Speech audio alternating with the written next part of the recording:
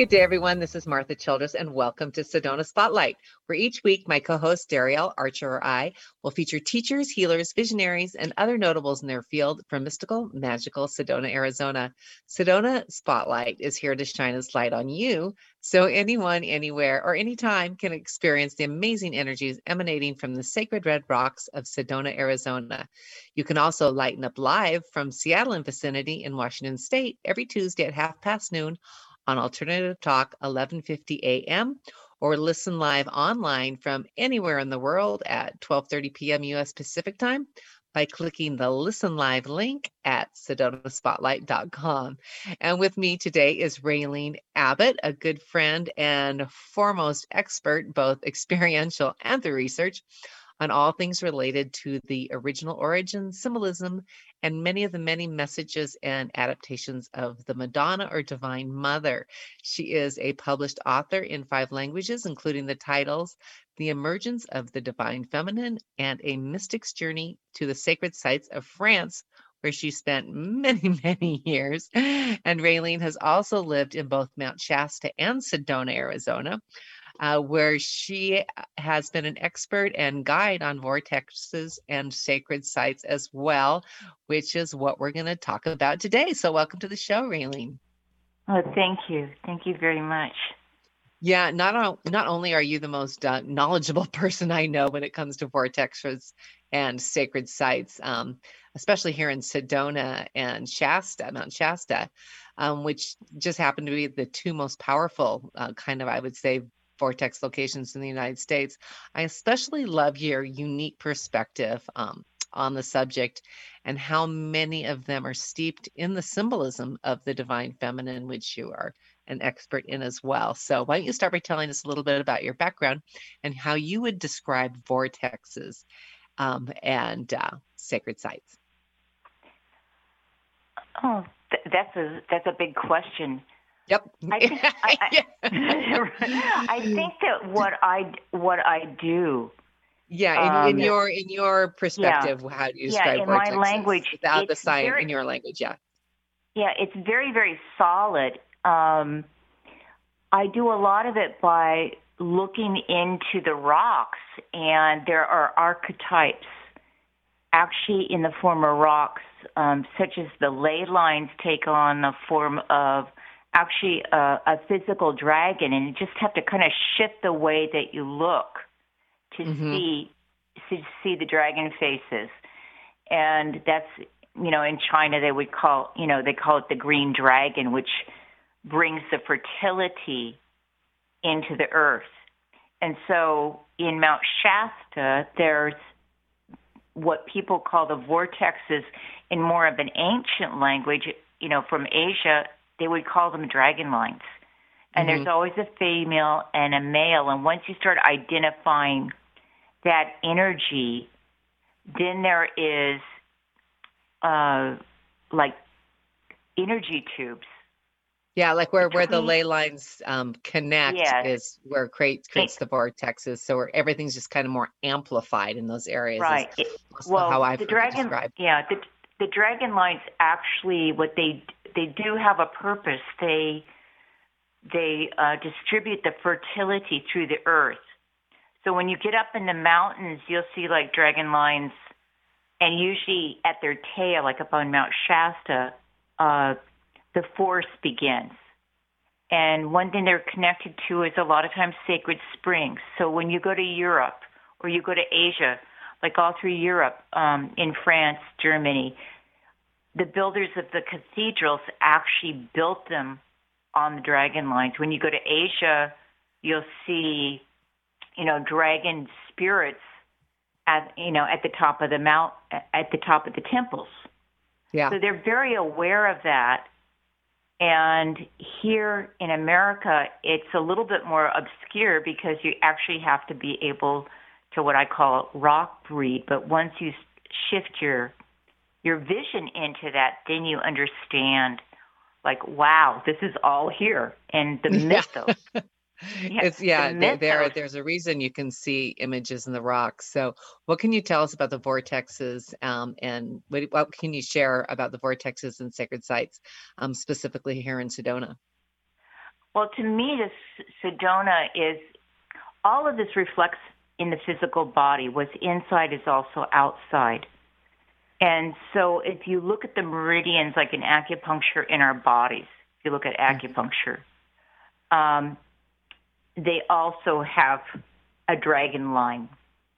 And at the top of the crown, all the meridians of the crown head all come up to the crown and connect. And they also connect at the feet. So Sedona has so many vortexes. To me, it's like the crown chakra in the earth. And I don't think that it's probably the only one.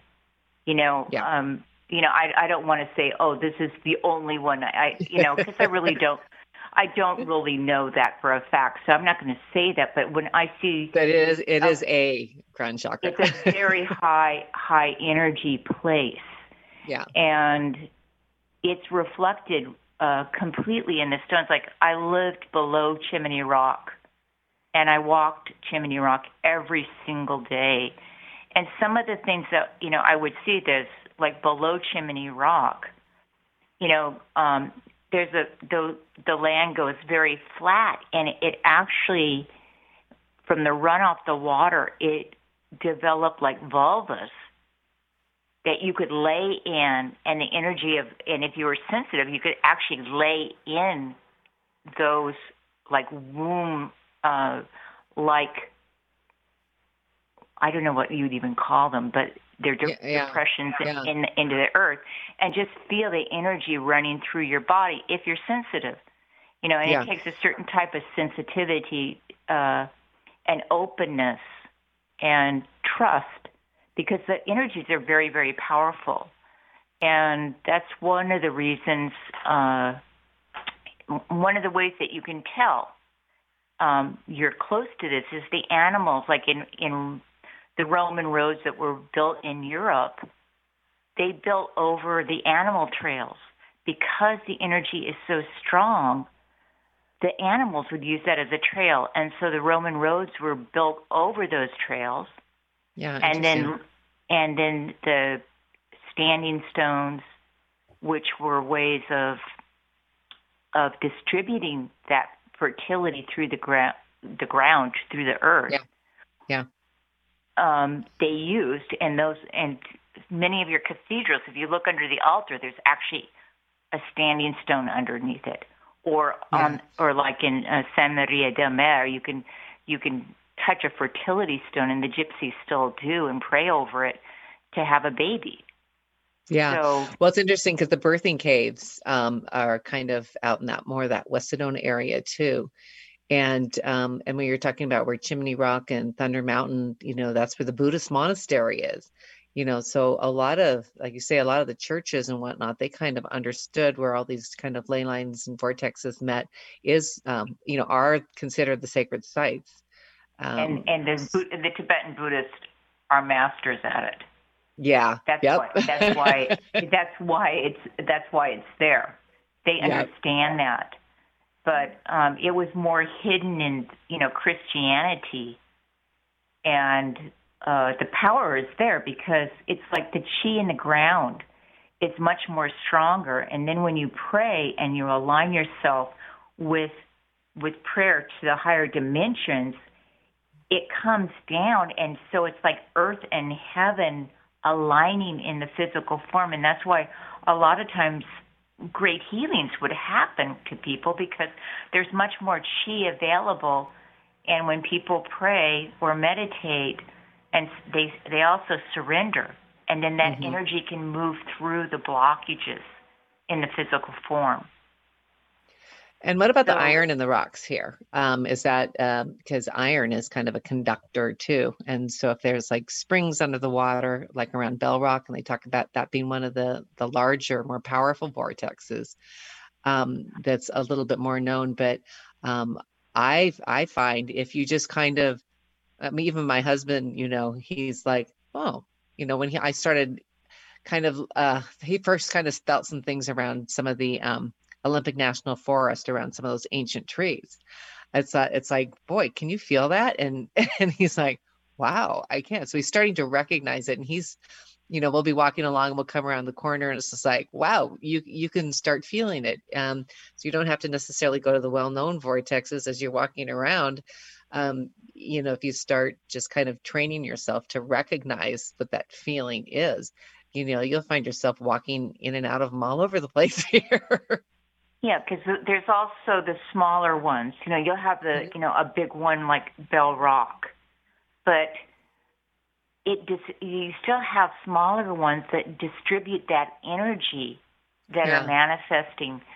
I've even noticed it in those little areas where you feel something, you look around and then you can see the tree, and the tree the trunks are actually almost a spiral. And it's like, oh, okay, well that's another indication. They're just mimicking the energy that's under the ground. Yeah. But when I lived in Sedona, one of the experiences I had that was very powerful, and I had just moved there. I did not know the legends, the Native American legends. I was just going in there, naive. And so I went to Montezuma's well. And when I was there, they don't even know where the bottom of this well is. It's a well, it's a sinkhole in the forest. And and it's the largest in the world, the largest natural well in the world. And they can't, every time they put camera equipment down there, it gets pushed up. Yeah. They can't find it. So what I kept on seeing was one of the rocks, I saw this really angry dragon. Now, I went, wow. And then I saw, another dragon. And when I went close to the well, when I walked down to the well, the chi was so strong, I went into automatic qigong with my body. Wow. It was just, it had to, my body had to move with it. Yeah. And when I came home, I started looking up, and I found out that for the tribe's creation myth, the Hopi, Navajo, Mojave, and Yavapai people, Yavapai, all have the same creation myth of White Pearl Woman. And when the flood came, they knew that it was coming. The ancient ones knew that it was coming, so they chose a beautiful woman and a woodpecker and put her in with food in a log and sealed it.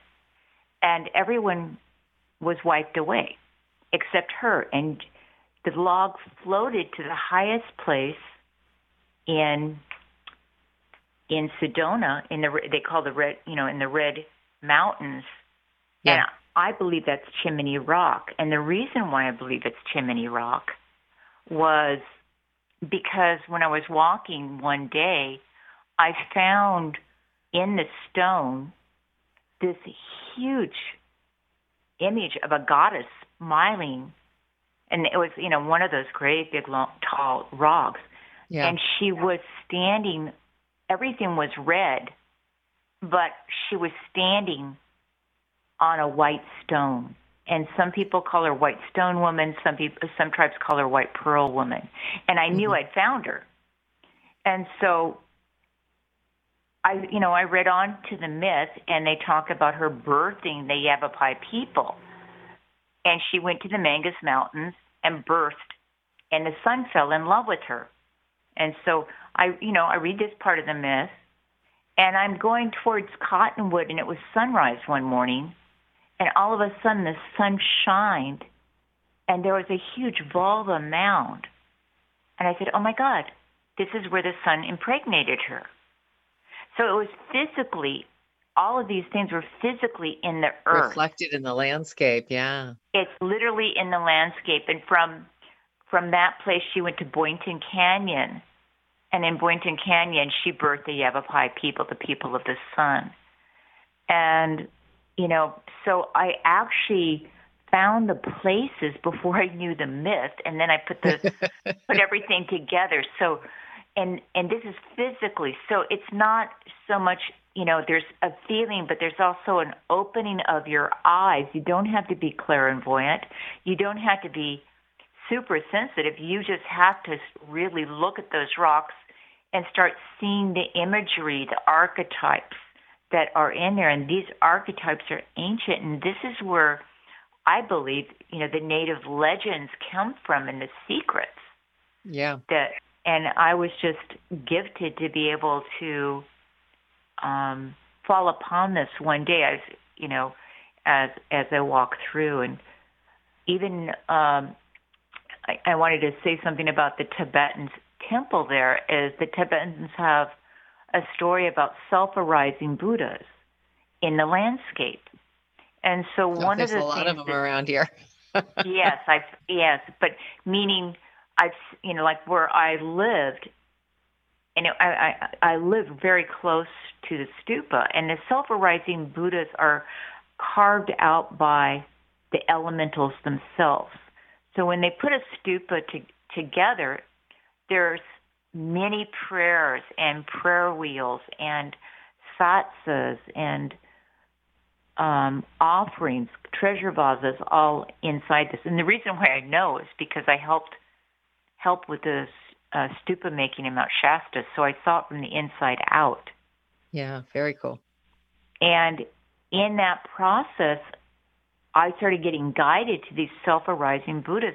I had a face of the Buddha that manifested on the fence, very close to the chimney. That was the wind and the rain, from the wind and the rain. And so these things, the elements literally eat the prayers, the elemental forces of the earth, wind, fire, sunlight, air, and they eat those prayers just like they eat our thoughts. And then they manifest through these prayers. And so that's why in Tibetan Buddhism, a lot of times it's so important for them to make offerings to the local deities. Yeah. Well, the formations are just amazing. And, you don't have to, like you say, you don't have to be clairvoyant. You don't even, some of them are so literal too, some of the faces and figures. And it's interesting because some of them seem Egyptian and some of them seem Native American.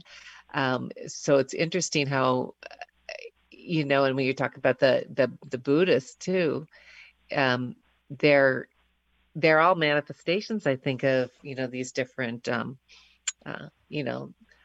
of different kind of prayers, and whether they're kind of more steeped in Egyptian or Native American or Tibetan, they do seem to manifest. And that's really interesting the way you put it, that it, it's the elements that actually do the carving. Well, in major sites, and this is just my experience. So when I was living in Mount Shasta, I was a trail guide there, and I was going to the dragon lines, and I started discovering them. And when I was at Green Butte, I saw all these deities from all over the world. I mean, I saw Shiva and Shakti. I saw, a rock that looked like the face of Christ in the womb of the Magdalene. I kept on seeing. So I used to collect herbs, a lichen off of the trees for this Tibetan teacher that was making earth treasure vases. So I told him about my experience, and he says when you hit very major dragon lines or vortexes, let's call them vortexes, what happens is they're connected to the whole earth and all the mythos. So it's like an earth library. So when you're in a very big place like Sedona, Mount Shasta, the Himalayas, this will manifest. Yeah. Beyond the local, it manifests for the whole planet. And that was what I saw. And he told me, he said, well, if I were you, I would visit all of them. So over the next few years, I went just from one dragon line to another, walking the mountain trails. And then that energy took me to France, where I researched it more in a Western society, which the dragon lines were. They have St. George or St. Michael that cut off the dragon head, which actually, Christianity created a mythos, a separation mythos that separated us from our earth origins. Yeah. So a lot of my work now is about reweaving that broken record, so we can.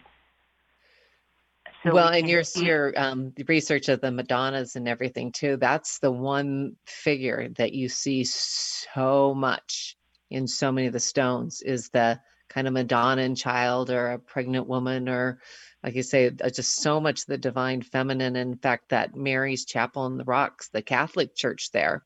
The Madonna Rock. Yeah, the Madonna Rock, yeah. What can you tell us about that? Place I visited the place many different times. Yeah. Many different times. So when I was in France, I received a prayer, an offering prayer, and I was in a Saint Port-Gramou, which is kind of like a little Venice of south of France, and it was the Annunciation. And a forest fire started way, way out in the middle of the mountains in Provence. And you could see it. And we were sitting on the docks. And it was early morning. I was with a friend. And I had a pocket full of roses. And in that moment, I started offering the roses to the sea. And this prayer came out spontaneously, which I would consider a Christian prayer that actually honors the elemental forces. But I'll say this for you.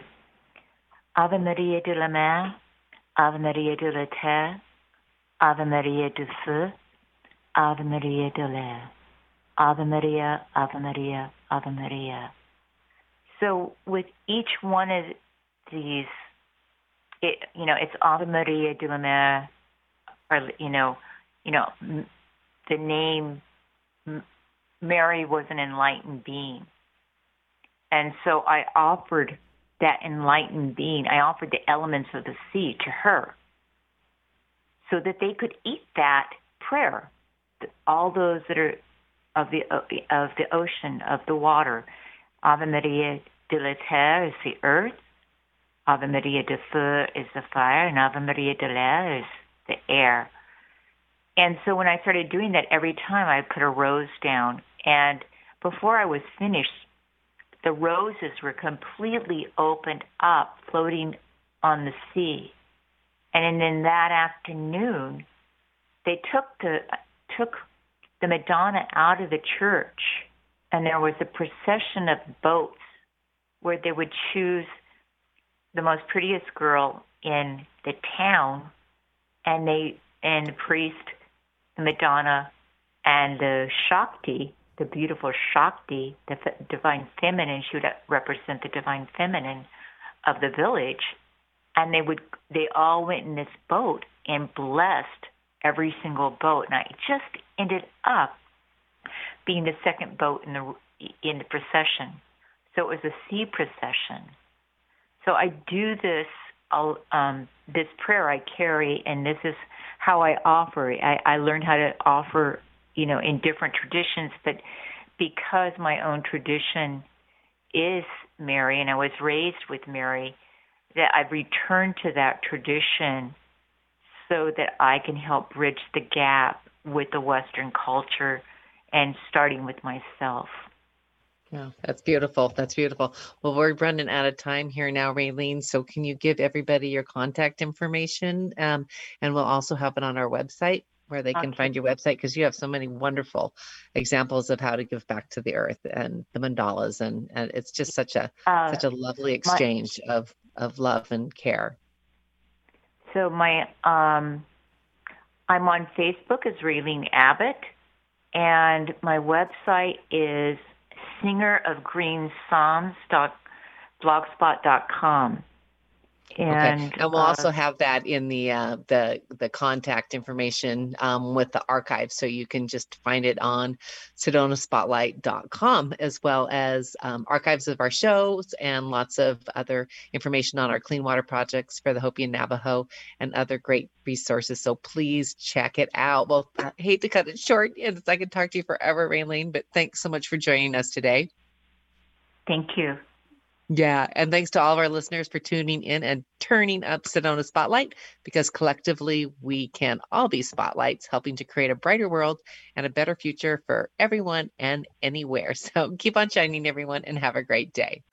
Hello, my name is Siring Lodeu, and as a part of the Tibetan heritage, I'm discovering many sacred connections with my indigenous brothers and sisters around the world. I'm also learning how many of them are suffering because of the dirty water, and now it's time for us to help them. So, as we say, if everything is dirty, polluted, or gone, that means we are also gone, as life is a water. So when we take action to help purify our waters, we are also purifying ourselves. When water is polluted, so are we. When water is gone, so are we. So, therefore, it is important for me to connect with my indigenous brothers and sisters so we can share our connected and collective wisdoms with the rest of the world, which is how to live in harmony with the earth. The time is now, and right now we are starting with the Hopi and the Navajo brothers and sisters. So please, I request all of you to help this project, and I pray for you all. Love you and thank you very much.